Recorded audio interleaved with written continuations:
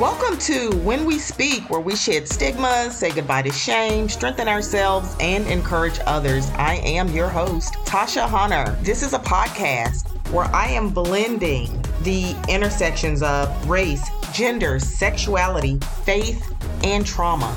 If there is a topic that most people say we're not supposed to talk about, I'm talking about it because that is how we heal. We don't heal in silence. We heal by speaking out. I'm so excited that we're here together, Tasha, and this is the culmination of a vision that we both had to put this information out into the world in a workshop, and we've decided to package it like this. So we're going to dive into this topic of what does it mean to love yourself? What does it actually mean?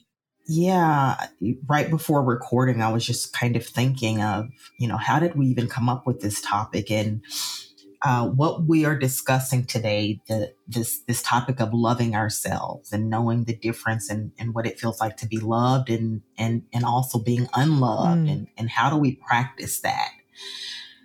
It came from the love that we have for each other, our friendship, our sisterhood, and then us wanting to collaborate and really put something beautiful and meaningful out there. Mm-hmm. And yes, we want to do some classes and we want folks to sign up for our classes, but we also want to reach as many people as we can. And podcasting is a way to do that. So I am looking forward to us diving into all of this talk on self-love. Me too. And I think one of the things that we both identified was that a lot of people resonate with wanting to love themselves, but they have no idea what that actually means on a day-to-day basis. So we're going to break it down from our own personal lives, but also from our therapy practices and our trainings into two parts. What does it mean not to love myself? And then love in action. What does it actually look like? That's right. Love in action. Oftentimes when I am talking to folks and I say, well, how do you love yourself? Or do you love yourself? And often people will respond, well, I think I do, but I don't know. Mm-hmm. And sometimes, especially if there's a lot of trauma, the answer is, well, no, I don't. I want to learn how. That's central to healing. It's central to becoming. It's central to living our purpose. So it's important. One of the places to start with what does it not mean to love myself is to first name that we don't come into this world not loving ourselves. For some of us, it's such a familiar feeling that we may not remember a time before. But it's really important to start with unlearning and to name that if you are struggling to love yourself, that is something that you learned. That is a learned behavior, a learned posture. And so some of the ways that we, would start in therapy is what's the root? Where did it start for you? We're not born with this narrative of being unlovable or not loving ourselves. It's caught. It's taught to us directly or indirectly. We received this from someone. So there are so many different layers and burdens that may come down through the line that land on us not loving ourselves. You just used the word burden and coming through our line. And it's like you were intuitively knowing where I was going to go in this conversation. And so when we talk about where does this come from? What is the root? That root could be ancestral. It could be what we call in internal family systems a legacy burden. It could also come from family burdens, family trauma, family experiences, and then our own personal lived experience. And so one of the things that I wanted to discuss is when it comes to unloving, especially if we look at white supremacy culture, there's ableism, there's sexism, homophobia, transphobia, fat phobia, xenophobia, discrimination of all kinds. And that's passed down to us. And then what are the things that we experience in our families? Well, if there was a lack of presence, a lack of acknowledgement, a lack of validation, respect, a lack of safety. All of those things contribute to us unloving or being unloved. If there was no consistency, no support. And basically, what I'm saying here is if you didn't have consistent presence, someone saying, I see you, I hear you, I love you, you are important, you are my priority. Let me make sure that I protect and keep you safe. If that didn't happen, that is unloving behavior. And done repeatedly, that's the trauma. That's the trauma. Yeah, that's such an important way to describe it. And that, I know both of us talk a lot about trauma, but trauma is a continuum. There's the trauma that we're maybe used to hearing about with big T trauma, but these are also can be little T traumas that add up over and over and over again. And many people are surprised that what they experienced in their childhood would actually be identified as trauma. Some specific ways that we're going to talk about too is abandonment and abuse and the stories that get created around that. The abandonment can make us conclude certain things about ourselves that we're not worthy of care, right? That we're not worthy of being taken care of, that we can't rely on people. There is the pain of the abandonment. And then there's also the narrative that gets created from that trauma. A trauma therapist and trainer, Courtney Armstrong, talks about the interpretation of trauma, and that not only is the trauma, what impacts us, but it's the interpretation that we're left with later. This was my fault. I deserve this. I'm not lovable. That's why my parent, who was struggling with mental illness or addiction, didn't take care of me. It's the narratives that get created from the hardship, whether it's a big T trauma or little T trauma, that really also stick with us and impact our ability to love ourselves as an adult or see ourselves accurately. Yeah. And so, Monica, you said the word worthy. And what happens often is if other people don't value us, don't teach us that we are worthy, don't prove that we are worthy to them, then in our brains, especially as children, we interpret that as, I am not worthy. Mm-hmm. I am not worthy. And when this is, again, unchecked, unhealed, we repeat that cycle in ourselves. And then we repeat it in the lives of others around us. And then in terms of abuse, there's all different kinds of abuse. And oftentimes, and you mentioned it before, we don't usually even name that, oh my goodness, this was traumatic. This was abusive. Right. Oh, wow, I was abandoned. And if I'm thinking about what are some types of abuse? Well, there's emotional, there's verbal, sexual, physical, but then there's also cultural, which I kind of discussed a minute ago. If we're looking at cultural abuse, there's racial, there's transphobic, there's xenophobic, there's homophobic. And that can play out in families and in religious communities, all kinds, in school and all different kinds of places. And so if you're thinking about, okay, well, what did I experience?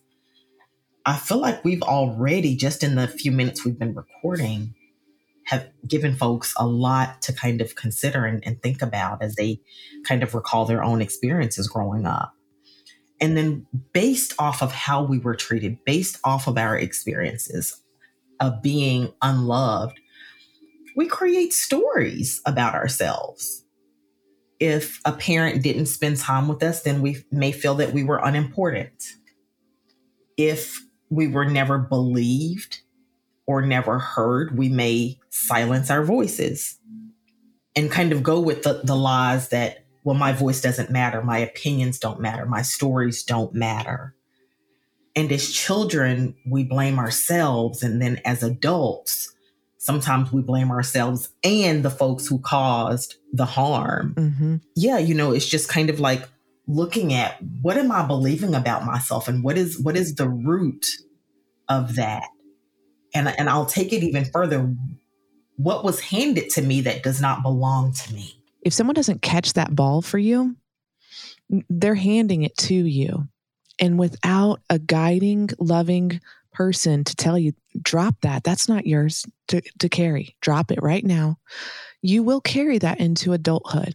Even if you intellectually can say, I know that my parent didn't love me well, there's a part of you that will carry that ball forward and say, maybe I deserve this neglect, abuse, abandonment, or just this lack of interest, just the lack of interest and lack of love or lack of consistency.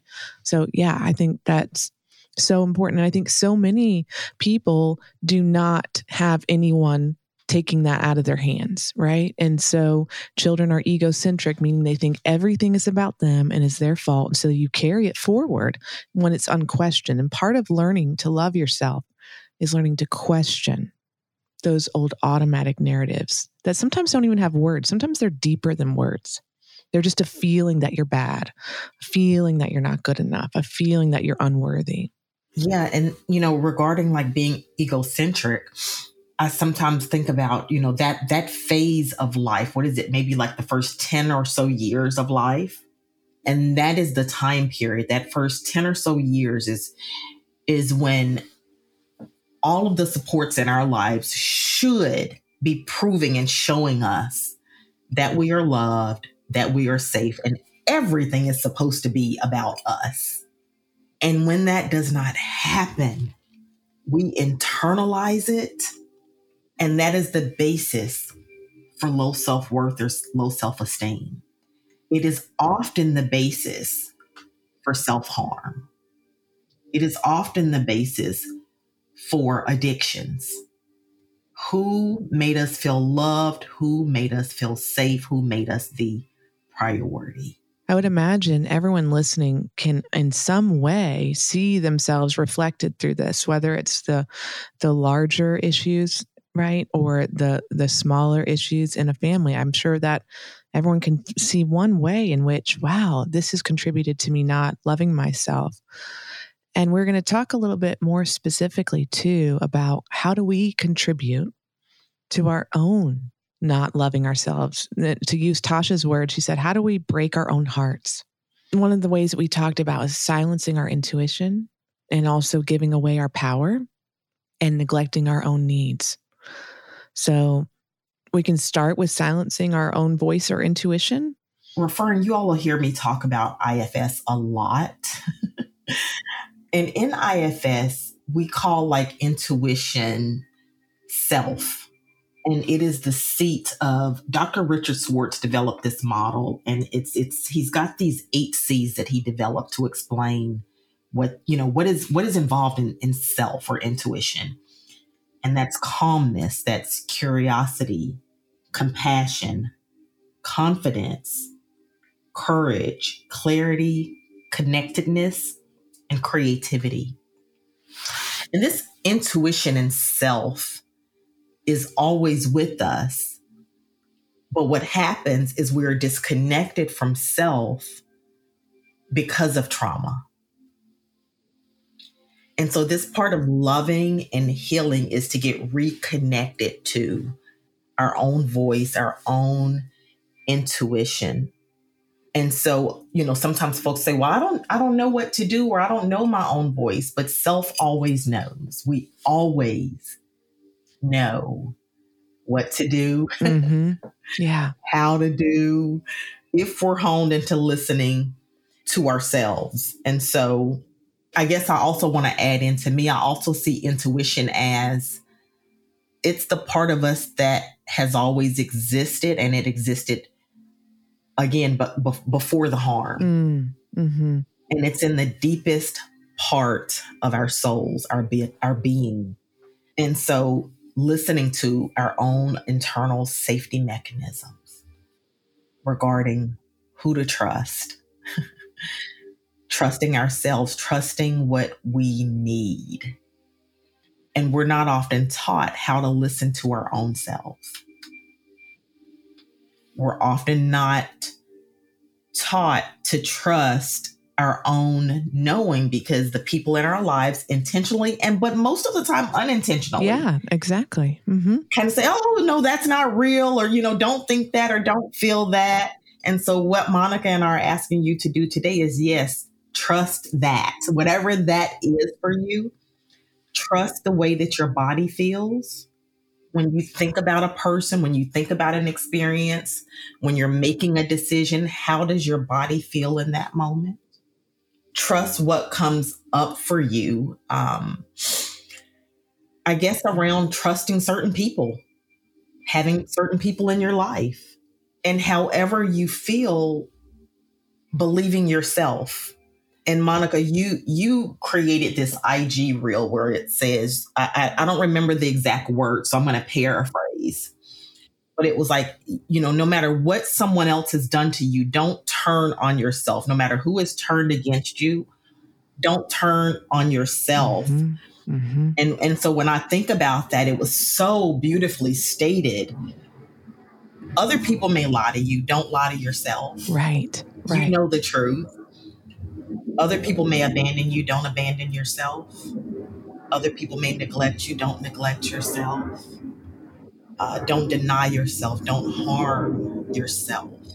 Whatever it means to turn on yourself, don't do that thing. And I think that I've kind of drifted away from the inner knowing. But if we're listening to our inner knowing, then the things that I just named are less likely to happen. Feel into what you need, feel into what you want, and keep asking yourself, what do I need? What do I want in this moment? And if people are listening and saying, well, how do I do that? What would we tell them? I mean, one thing that comes to mind for me is dropping below. Dropping lower down than the swirling anxiety, the what do they think? What do they think? Or that turning on yourself, that inner critic, dropping below to a certain knowing. And I love the way you describe with internal family systems, the description of intuition and self. It's calmness and curiosity. So those are some ways and confidence that people can recognize.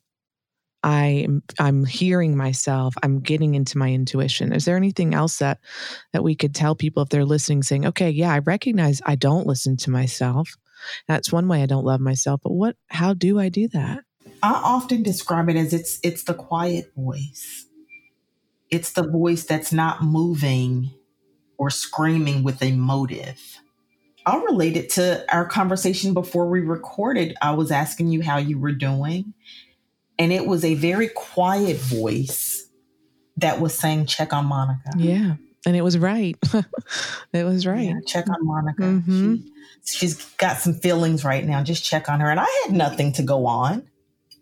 There was no motive attached to it. It was just the voice of love and intuition saying, check on my friend. Yeah. It was 100% accurate. Right. And it wasn't, oh my goodness, what if I don't check on her? This thing will happen or that, because that's not, no. None of that. It was just check on your friend. And so often it's a quiet voice. It is without motive. It is without the parts of us that are anxious. It's without the parts of us that are people pleasing. It's without the parts of us that may be controlling or manipulative or self-seeking. It's usually got our highest regard in mind. And when I think of intuition, it's either from a standpoint of safety and love. It's rooted in safety and in love. And so listening, we all have that voice, just listening. Well, some of the other ways that we don't love ourselves, or, again, to use your beautiful phrase, we break our own hearts, is that we give away our power. We give away our power in many different ways. And this is when we agree with, whether it's the internal critic or external voices, we give away our power in agreeing with those, not disagreeing with those. And then we also neglect our own needs. And, I think that this is something that probably most people listening can identify with. But, one of the things that is very small and maybe sounds silly is that probably many people listening are familiar with not eating when you're hungry or even going to the restroom when you need to go to the restroom, right? And these are small little examples, but I give them to say that on foundational bodily functional levels, we often neglect our own needs. And it's hard to feel like we're loving ourselves when we are having a low blood sugar crash, or we're dying to use the bathroom and we're not even tapped into those things. So I think those are some other ways that we really don't take care of ourselves. We neglect our own needs. You named eating and like not using the restroom, holding, our urine and whatever. And we don't all have to have a nurse's bladder. Mm-hmm. Right. Mm-hmm. But also, how does this show up, this neglecting our own needs? It's when we are maybe experiencing depression at its very basic form, very basic. Depression is intense loneliness. And so when I am depressed, when I'm at my lowest, what do I need? Often what we need is community care. We need community support, because we're going to talk a lot about self-care, but we can't heal if we also don't have community care. So who is in your community? And if I'm depressed, sometimes I'm neglecting sharing my experiences with people that I love. Where does that come from? Typically that comes from, well, before, when I felt this way or experienced this, no one attended to me. No one believed me. No one was there to comfort and nurture me. So I learned to just go inward and just kind of silence myself and deal with it on my own, hyper independence.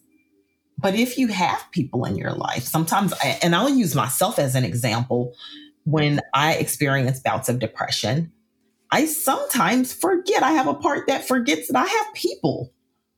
I can call and say, hey, I'm really struggling. I can send a text and say, hey, I need y'all. I need support.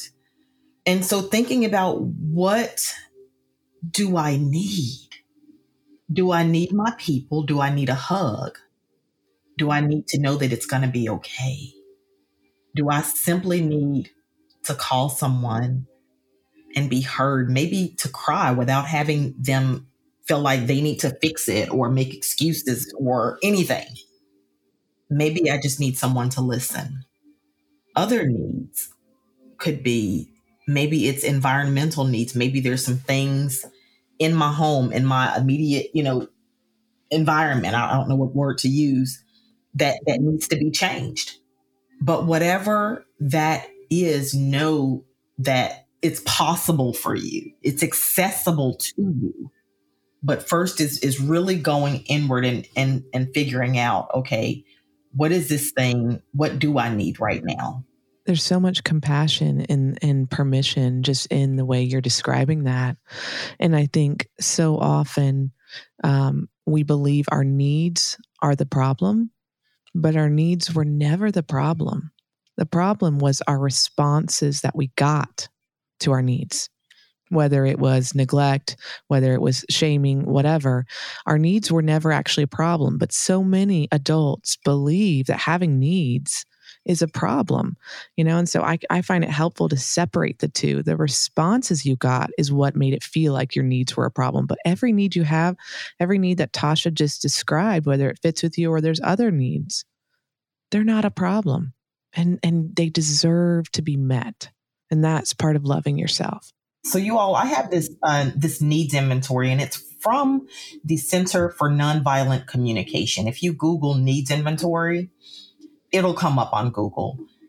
Oftentimes, I will kind of send this to clients and say, ask yourself in this moment, what do I need? Do I need, and I'm just reading from this list on the inventory. Do I need connection? Do I need movement, rest, shelter, touch, water? Do I need honesty? Do I need play? Maybe I need equality or inspiration or order. Maybe I need choice, space, spontaneity, meaning, clarity, discovery, growth, hope, learning.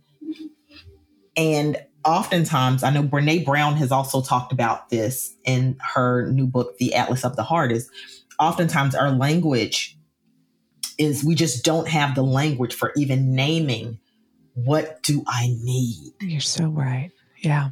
Mm-hmm. And so pulling up this list may be able to kind of help you articulate to yourself and to others the void that's there, or the need that is there in the moment. Oh, I love that. It's so helpful. And it goes from, water to honesty, right? We're talking emotional to literally the physical needs, right? All across the continuum. I find that so helpful. I'm going to for sure pull that up for myself, and we will link it in the show notes. But another way that we don't love ourselves is invalidating ourselves. And we really invalidate ourselves a lot of the times. It sounds like I shouldn't feel this way. Maybe I just imagined that. No one else felt that way. Maybe I'm overreacting. And the thing is that just allowing your feelings to exist and allowing yourself to make sense, no matter what people think or don't think about it, is a way to love yourself. So when we invalidate ourselves, we are automatically maybe repeating what we received growing up, or what we received in a larger sense in the world. But invalidating ourselves is one way.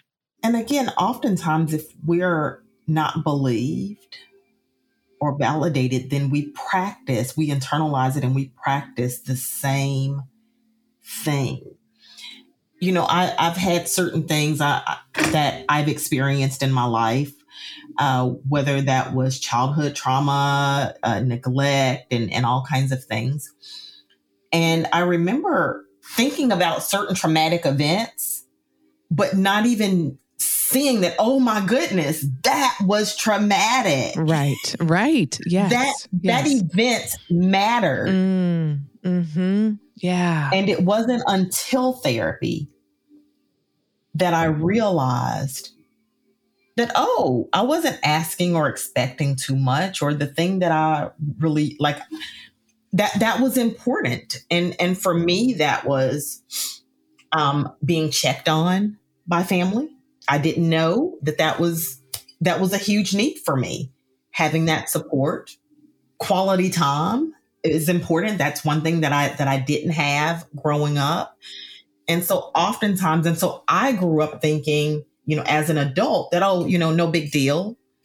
I can do everything alone. I'm by myself. It's okay. Well, that didn't last too long, Monica.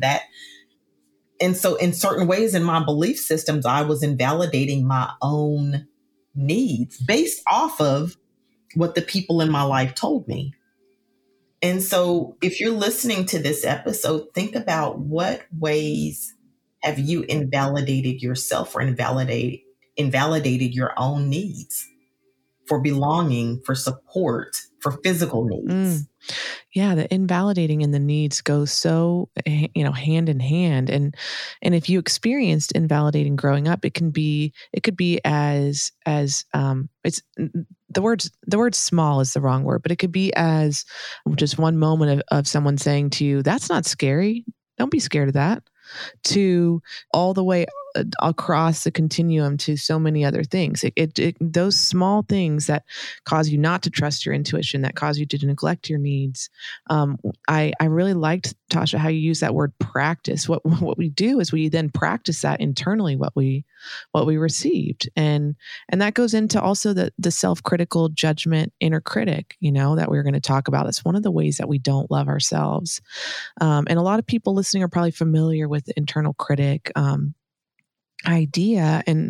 But one of the ways that it often comes out is the way we talk about ourselves or talk about our feelings. Sometimes in a session with a client, I might gently stop a client and say, wait a second, like I feel the desire to defend you against yourself right now. This harshness, where did you first hear that? Who first spoke to you that way? Whose voice are we hearing right now? That is so powerful. Whose voice are you hearing right now? Sometimes, we're just kind of going about our day-to-day stuff, but we hold these beliefs that we're not smart enough, or that we need to work harder, that we're lazy. We need to work harder, that we're unmotivated. that we don't deserve to rest. And that goes back to, is that an ancestral burden? Is that family stuff? Is that cultural stuff? Whose voice are we listening to? That inner critic has a root.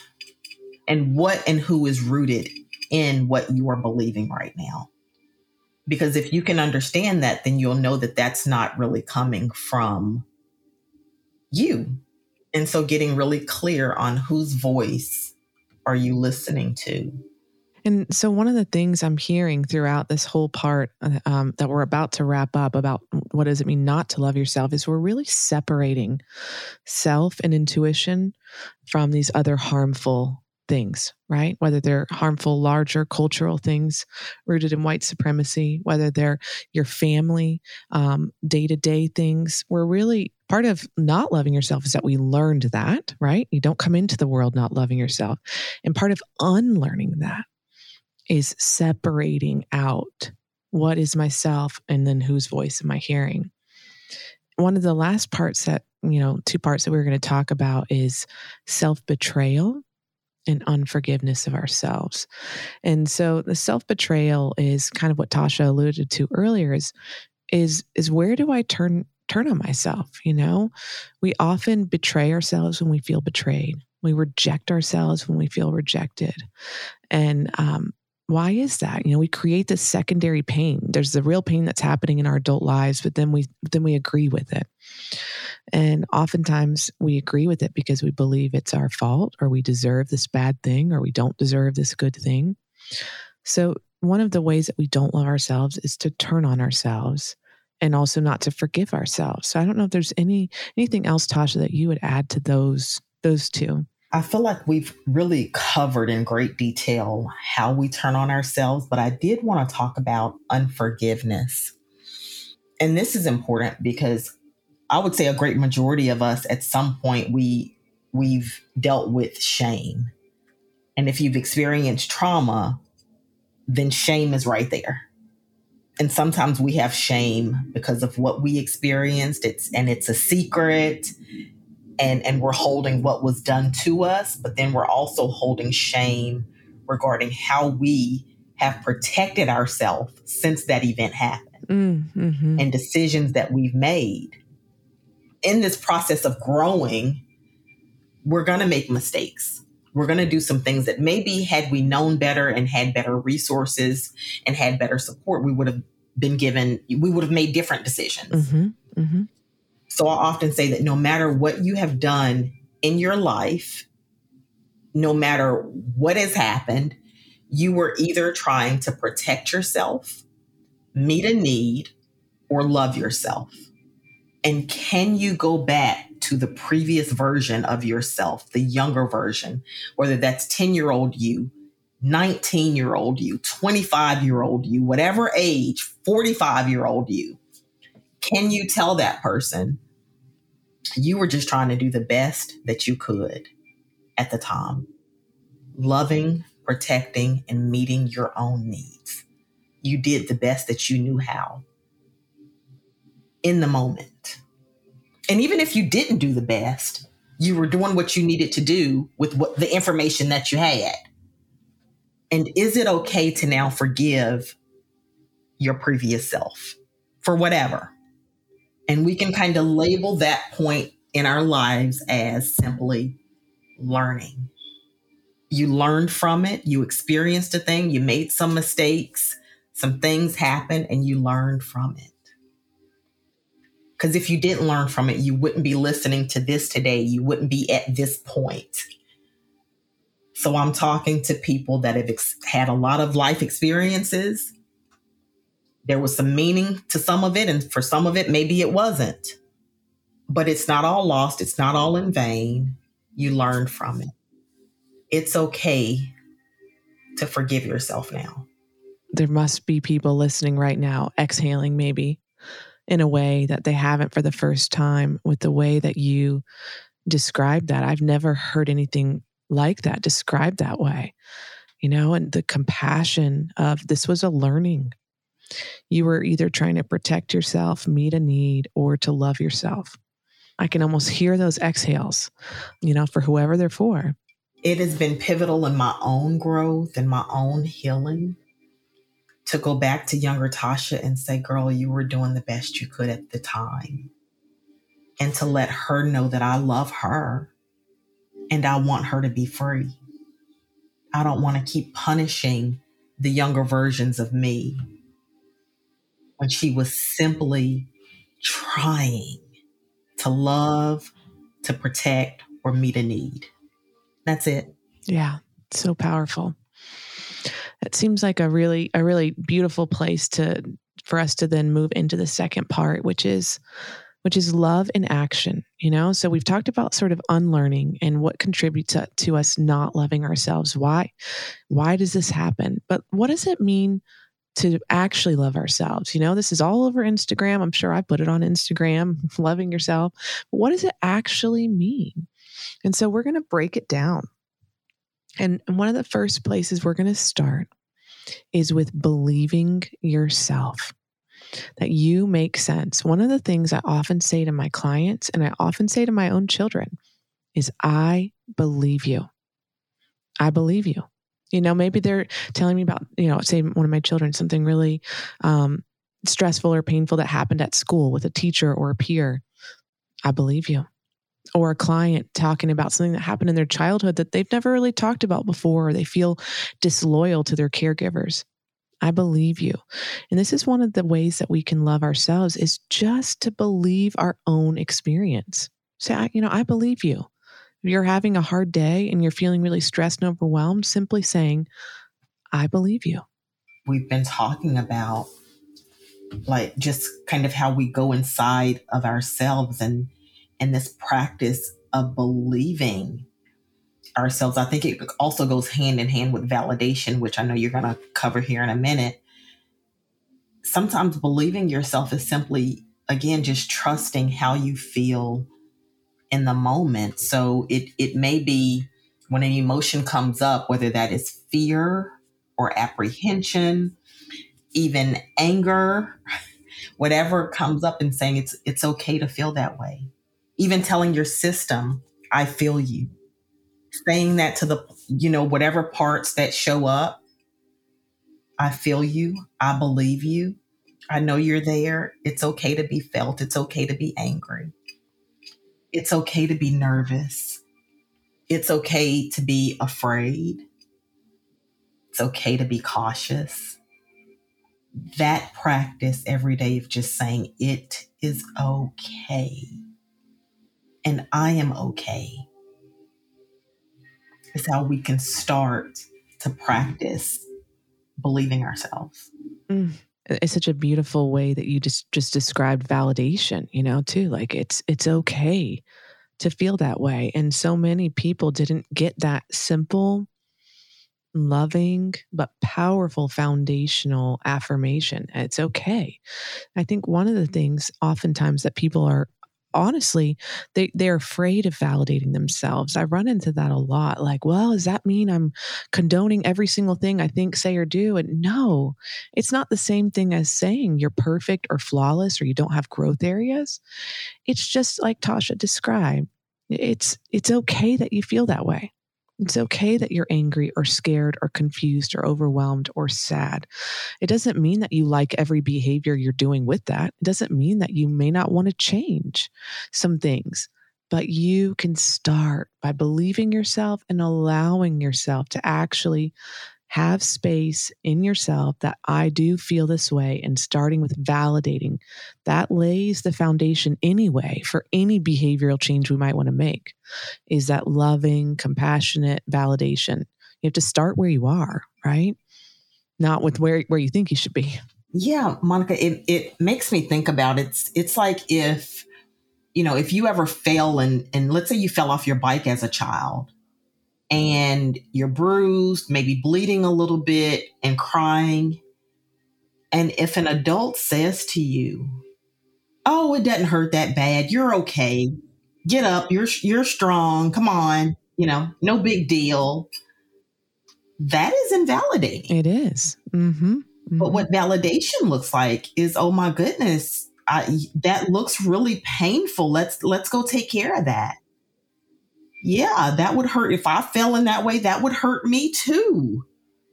Let's go get you cleaned up. Oh my goodness, I'm so sorry that you fell. That's what validation is. Mm-hmm. Yes. Yes. And so again, oftentimes, depending on how we grew up, we learn to invalidate our own pain. Oh, I'm strong. I can deal with it. I can deal with anything. I used to say this, I can deal with anything for a short amount of time.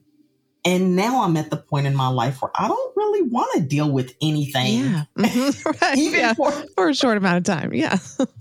Yeah. And so really paying attention to how I validate my own needs and what am I saying to myself?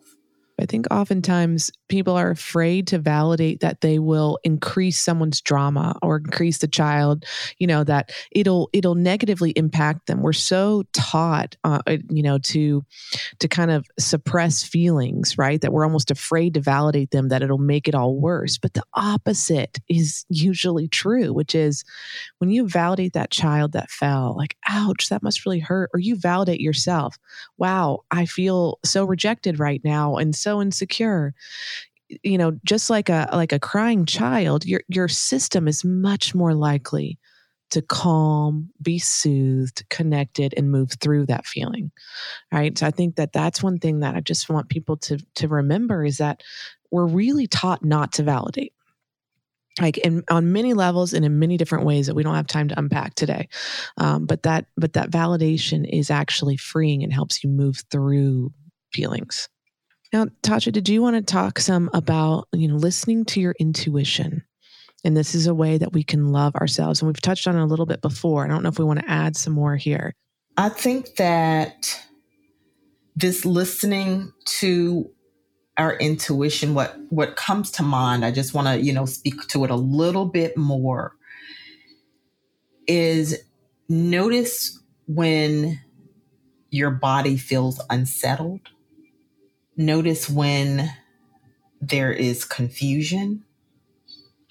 Notice when there is peace. And without going into it too much, it's just the moments when something just feels right. Mm-hmm. Mm-hmm. It does not feel rushed. It does not feel pressured. It feels peaceful. There's ease, there's calm. And then it's kind of also making me think about the aspects of self, from IFS. Your intuition, there's clarity. And I use this example when looking for a home. You may look at different homes and some things, are like, oh yeah, it's in a great neighborhood. Maybe it has a really large backyard and maybe it has some things in the community that you need. But you may not really feel settled in the homes that you're looking at. But then you get to a home and it's in an area of town that you like. And it's got the necessities. For me, my necessities are grocery stores, mm-hmm. Mm-hmm. beauty shops. It has to be close to an airport. And the home has got to be in a condition where, for me, I'm not having to pour a lot of money in as soon as I move in. So it's in good condition. I can't, for myself, move into a home that is an automatic fixer-upper. I'm looking for updates from the previous owner, basically, and that it's been well kept. And so really thinking about what is important to me, and being led by your intuition will lead you to where do I want to be? Where do I feel safe? What feels right for me? Versus what are other people saying? What are other people trying to convince me of? You know what's right for you. So tapping into what makes you feel safe, what makes you feel calm, and what just feels right for your personality, for your quirks, for your needs, all in there. Your intuition is guiding you. So be led by those things. it comes to mind for me to share that sometimes we feel our intuition, but we also feel anxious. Sometimes we feel our intuition, but we also feel scared or worried. And so, for everyone listening, the more you listen to your intuition, the more you'll recognize it. But it also may not be this beautiful experience with a cup of tea and a candle. It may be a little bit more nuanced than that. It may be a little bit more layered, and you may have several different feelings competing at the same time. And so just that intuition can be just like that, but it's dropping down below the anxiety or however you envision it. Or if it's a spiritual thing, a spiritual knowing, that this is my intuition. Some people describe it as warm versus cold. And I can't credit who I heard this from because I heard it from several places, but sometimes your intuition feels warm, and sometimes it feels like you're drawn to something versus cold and feeling like you're not drawn to something. And so just, loving yourself is learning to listen to that.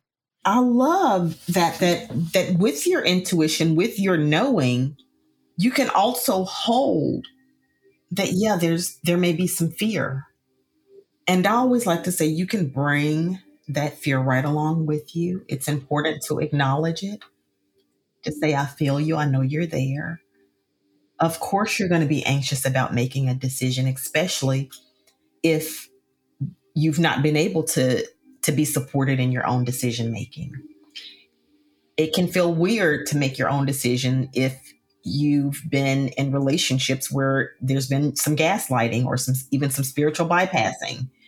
It can be hard to honor your intuition if you're in a controlling relationship where someone else made the decisions for you or didn't allow you to have agency and autonomy. So it's okay to be anxious and to acknowledge that anxiety, because listening to your intuition, this may be new. And it's okay to acknowledge the part of you that is anxious, the part of you that is unsure, and to say, I feel you, I know you're there. But also when you get still, and like Monica said, when you drop down in your system, you know what is right for you. So good. And it bridges really well to, being willing to challenge your fears and do things that are scary. Tasha, can you share with us a little bit about this? This is something that I think is so under discussed about loving yourself. It's like you're worth the risk, right? You're worth it. Whatever it is, whether it feels like a small risk to other people or it feels like a big risk, you're worth it. Yeah, it can be really scary to sometimes we fear failure, for instance. Oh, I don't want to write this book because what will other people say about it? I don't want to get this new job. What if I fail? What if I don't get along with the team? Or what if I don't know what I'm doing? We fear failure. We fear disappointing others. And that fear alone can stop us before we even get started. And just like I said before, it is okay to acknowledge the fear. Of course, you're going to have some anxiety when you start a new job. Of course, you're going to have some anxiety when you're making a new decision, when you're in a life transition. That fear is going to come up. You can acknowledge it and you can bring it right along with you. Because on the other side of that fear are the things that you've been manifesting and desiring for yourself, whether that is a relationship. Oftentimes we prevent ourselves, in an effort to protect ourselves. We say, okay, I'm not going to meet anybody new. I'm not going to have any new friends. I'm not going to fall in love again. I'm not going to date because I don't want my heart broken. I don't want to be hurt. But if you never date platonically or romantically, if you never introduce yourselves to new people and allow new people to come into your life, then you never get to know what it means to be loved, to share your life with somebody, to have new experiences, to trust others and to be trusted. And so you do have to, if you want, again, in this vein of like loving yourself, it means knowing that the things that you want, you're worthy of it and you can do it. And failure is not like the end. Okay, if the relationship doesn't work out, it's okay. Love is still out there for you. And I heard somebody say this, I don't remember who it was, but they said all of the anxiety that we're carrying, what would happen if you just said to yourself, future me, I don't have to worry about the future because future me will know exactly what to do. That's so good. So much self-trust there. Right. Because everything that we've been through up until this point, we've gotten through it one way or the other. We're still here. We're still learning. We're still growing. We're still trying. And we figured out each situation in our lives. So I don't have to be anxious about the future because future me will know one way or the other what to do, just like past me has. Does that make sense, Monica? Gosh, yes. I feel like my chest just like opened. Personally, it's so good. That's just, wow. That is so good. Future me will know what to do. And I have a friend who used to say, who'd been through a lot of different things. The grace for the moment doesn't appear until that moment. Which is a different version.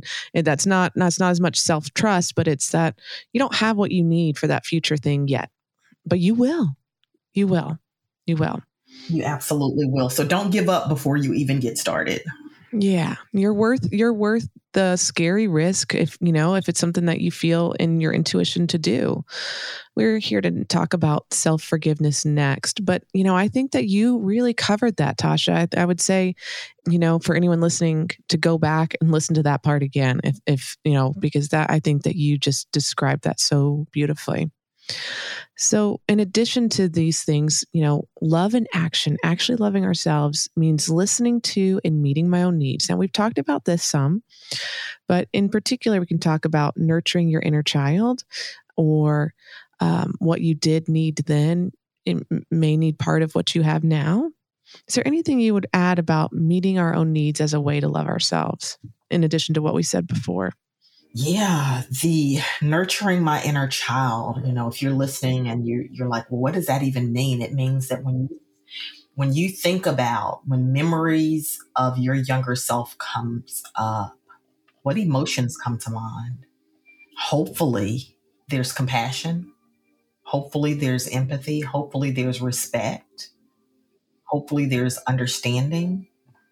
When I nurture my inner child, I say, wow, I talk to her. I tell her, whew, you're so strong. I love you. Your voice matters. Whether anybody is listening to it or not, your voice matters. When I validate and nurture my inner child, I'm also letting her know that no matter who walked away, who abandoned, her life is not indicative on people that aren't there. That she gets to be loved. She gets to be provided for. She gets to be protected. She gets to be heard. And she was born mattering. That is not indicative of people who didn't treat her in the way that she needed to be treated. And to let her know that present day Tasha loves her and she matters to present day Tasha. She's believed by present day Tasha. And so I kind of went kind of deep on that.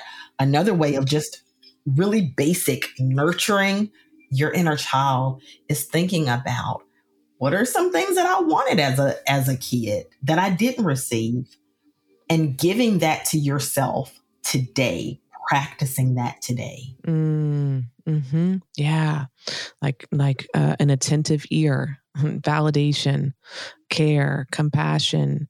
A lot of times people, joke about the inner child and therapy and all that stuff, but it's really at the root of so many powerful and important and transformative psychological, theories, right? So whether you're healing trauma or IFS, internal family systems, that, your inner child is in you, right? And so oftentimes when maybe you're feeling anxious or worried or even depressed, it might be a younger part of you needing attention, right? It might be a younger part of you needing your attention at that time. So I love the way that you described that. And we can just even put our hand on our heart and just say, like, I hear you.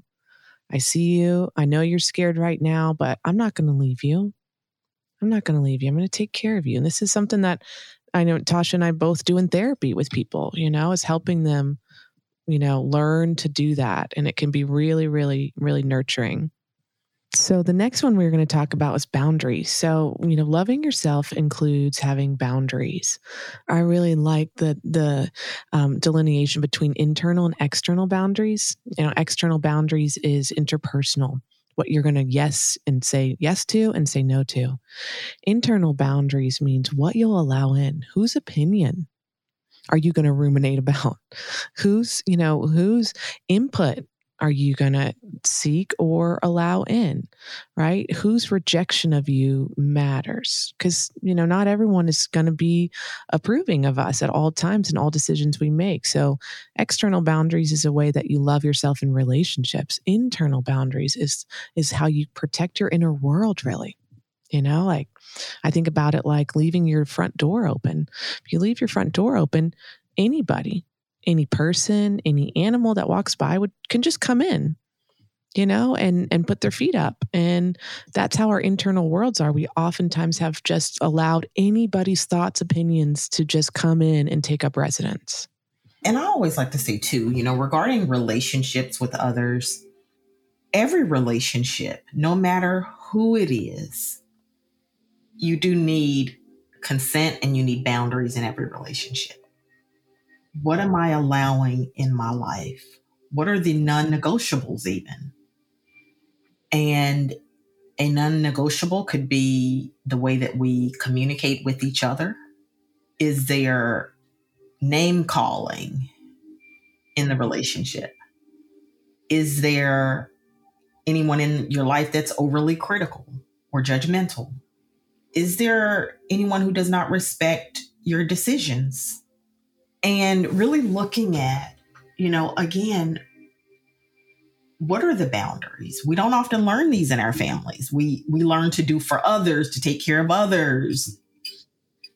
We don't often learn how to take care of ourselves and honor our own needs. And so looking at your relationships and what are the boundaries? Have they been communicated? I think of this example. If you oftentimes have a family member who drops by the house and they don't call or make sure it's okay first, they're unannounced. And if that unannounced visitor, if that's unwanted, then that's a place where a boundary is needed. Mm-hmm. And so it may look like,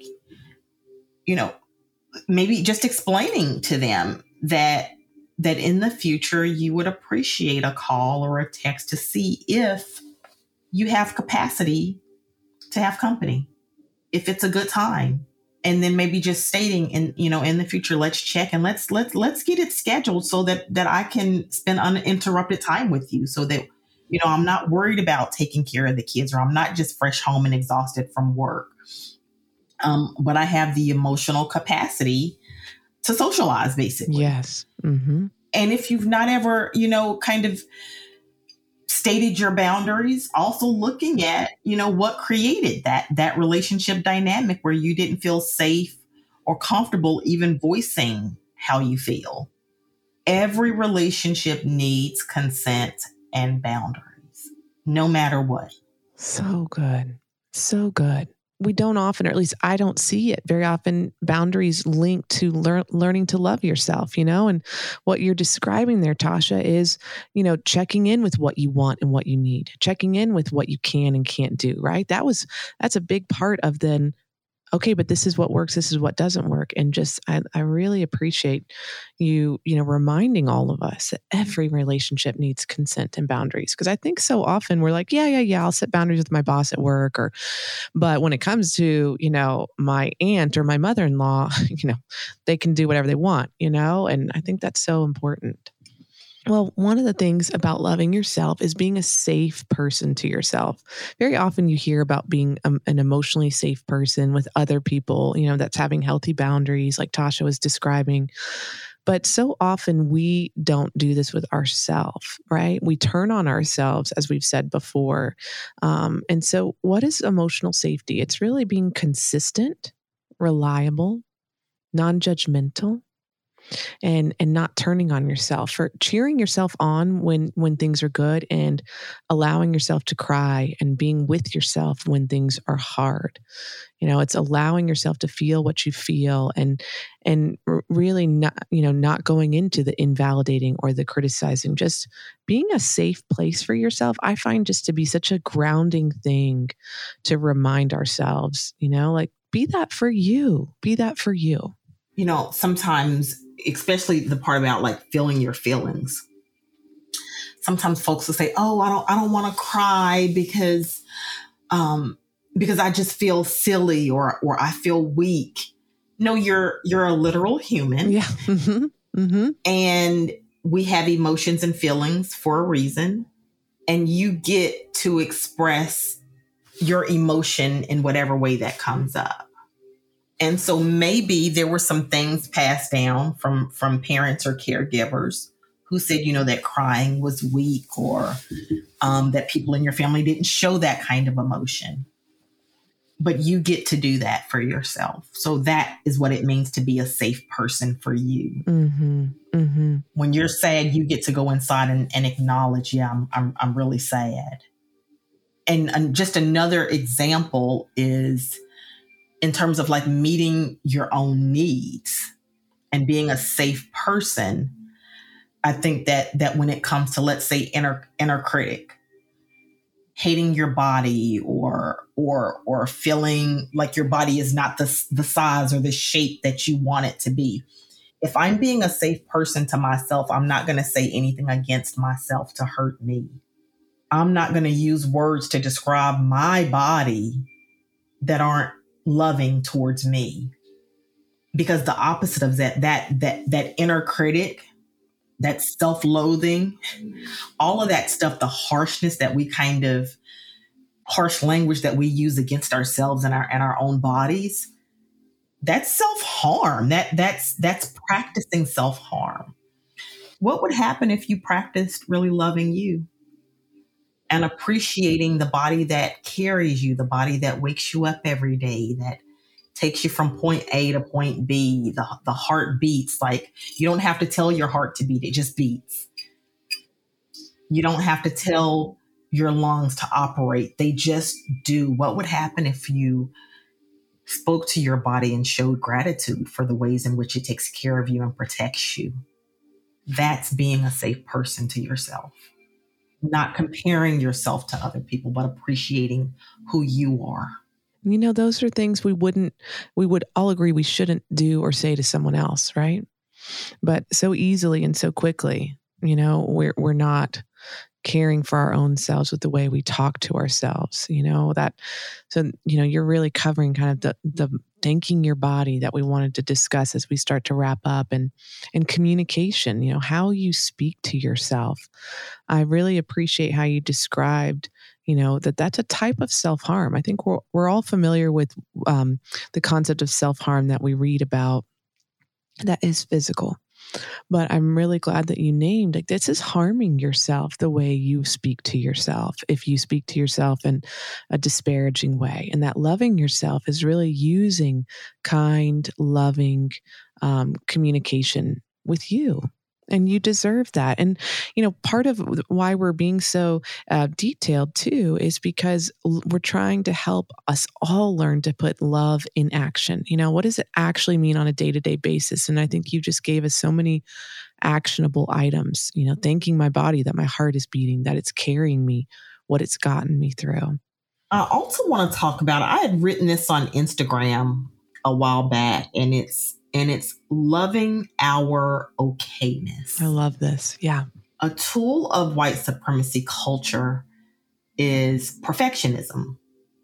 And so how I dismantle white supremacy culture in my own life, and how I dismantle trauma and all of that kind of stuff, is reminding myself that I don't have to get it right all the time.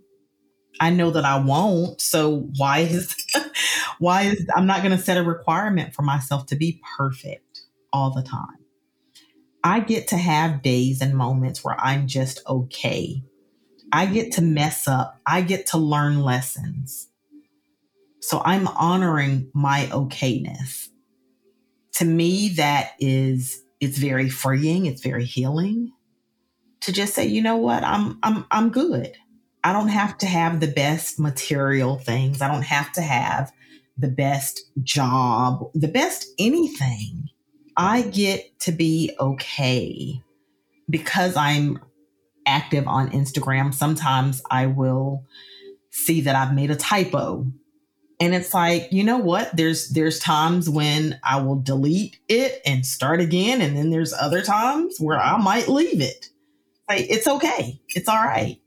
That typo is not indicative of whether I'm professional or whether I'm intelligent or not. I know that I am.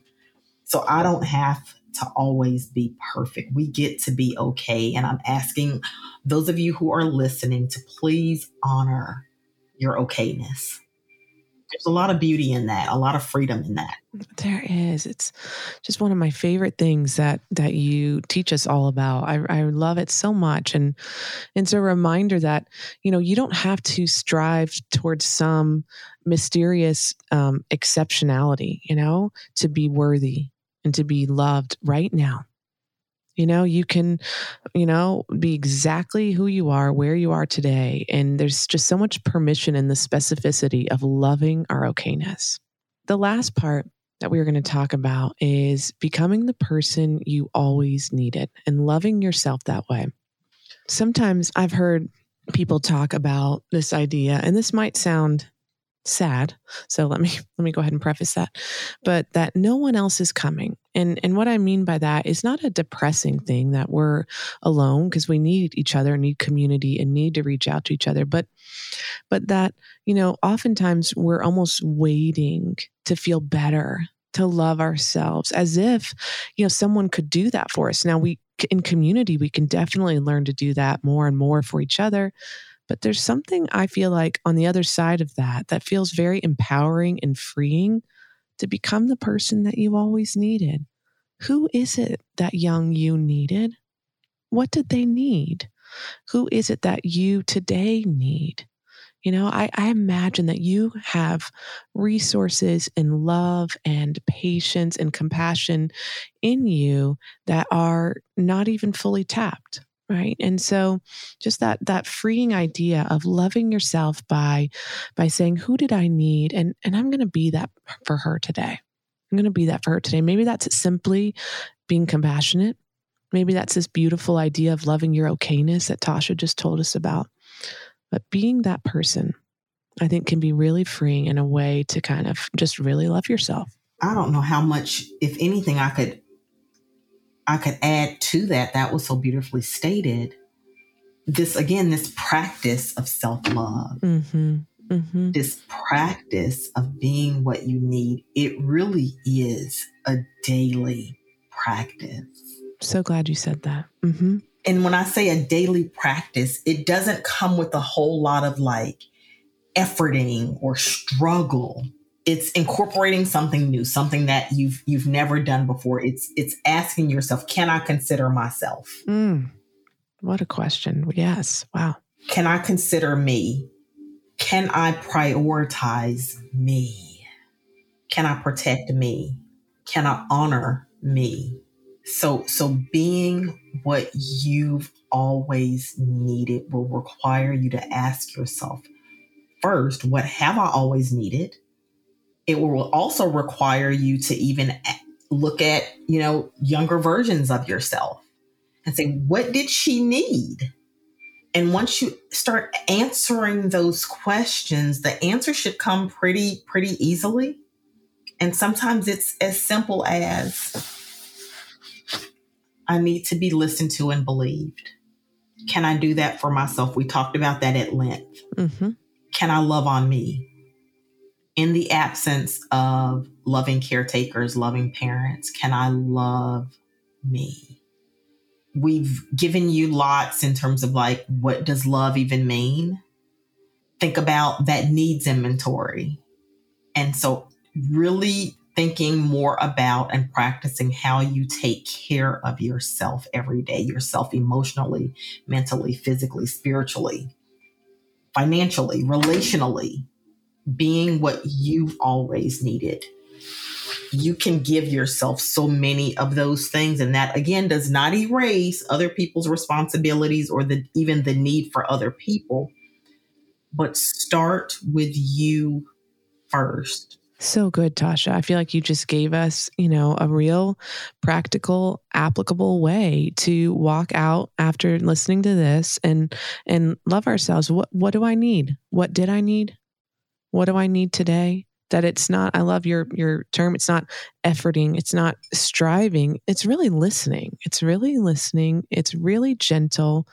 It's really kind. And the thing that occurs to me as we wrap this up is that we're practicing something every day.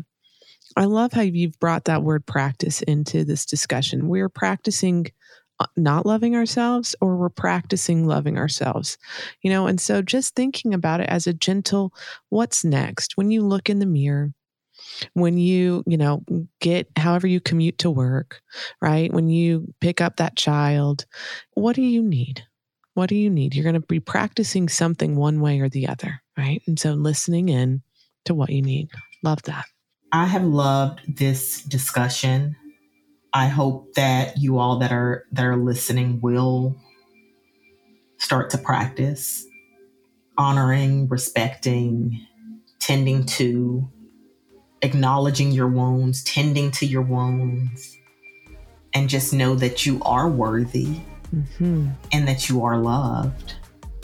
We want to hear from you. If this episode has been of value to you, reach out to us and let us know. Share it with other people that may need it. If you're a therapist, share this episode with your clients. Share this with your family, with your friends. And let's start a conversation and let's start a revolution on loving ourselves. I love it. I love it. And I've loved doing this with you. And I just hope everybody, feels like they had a moment to love themselves, and to feel this love by listening. Thank you so much for listening to When We Speak. Follow me on Instagram at Tasha Hunter, LCSW. If you haven't done so yet, please rate, review, and follow me on iTunes and share it on your social media. If you want a copy of my book, What Children Remember, it is available on Amazon. Until next time.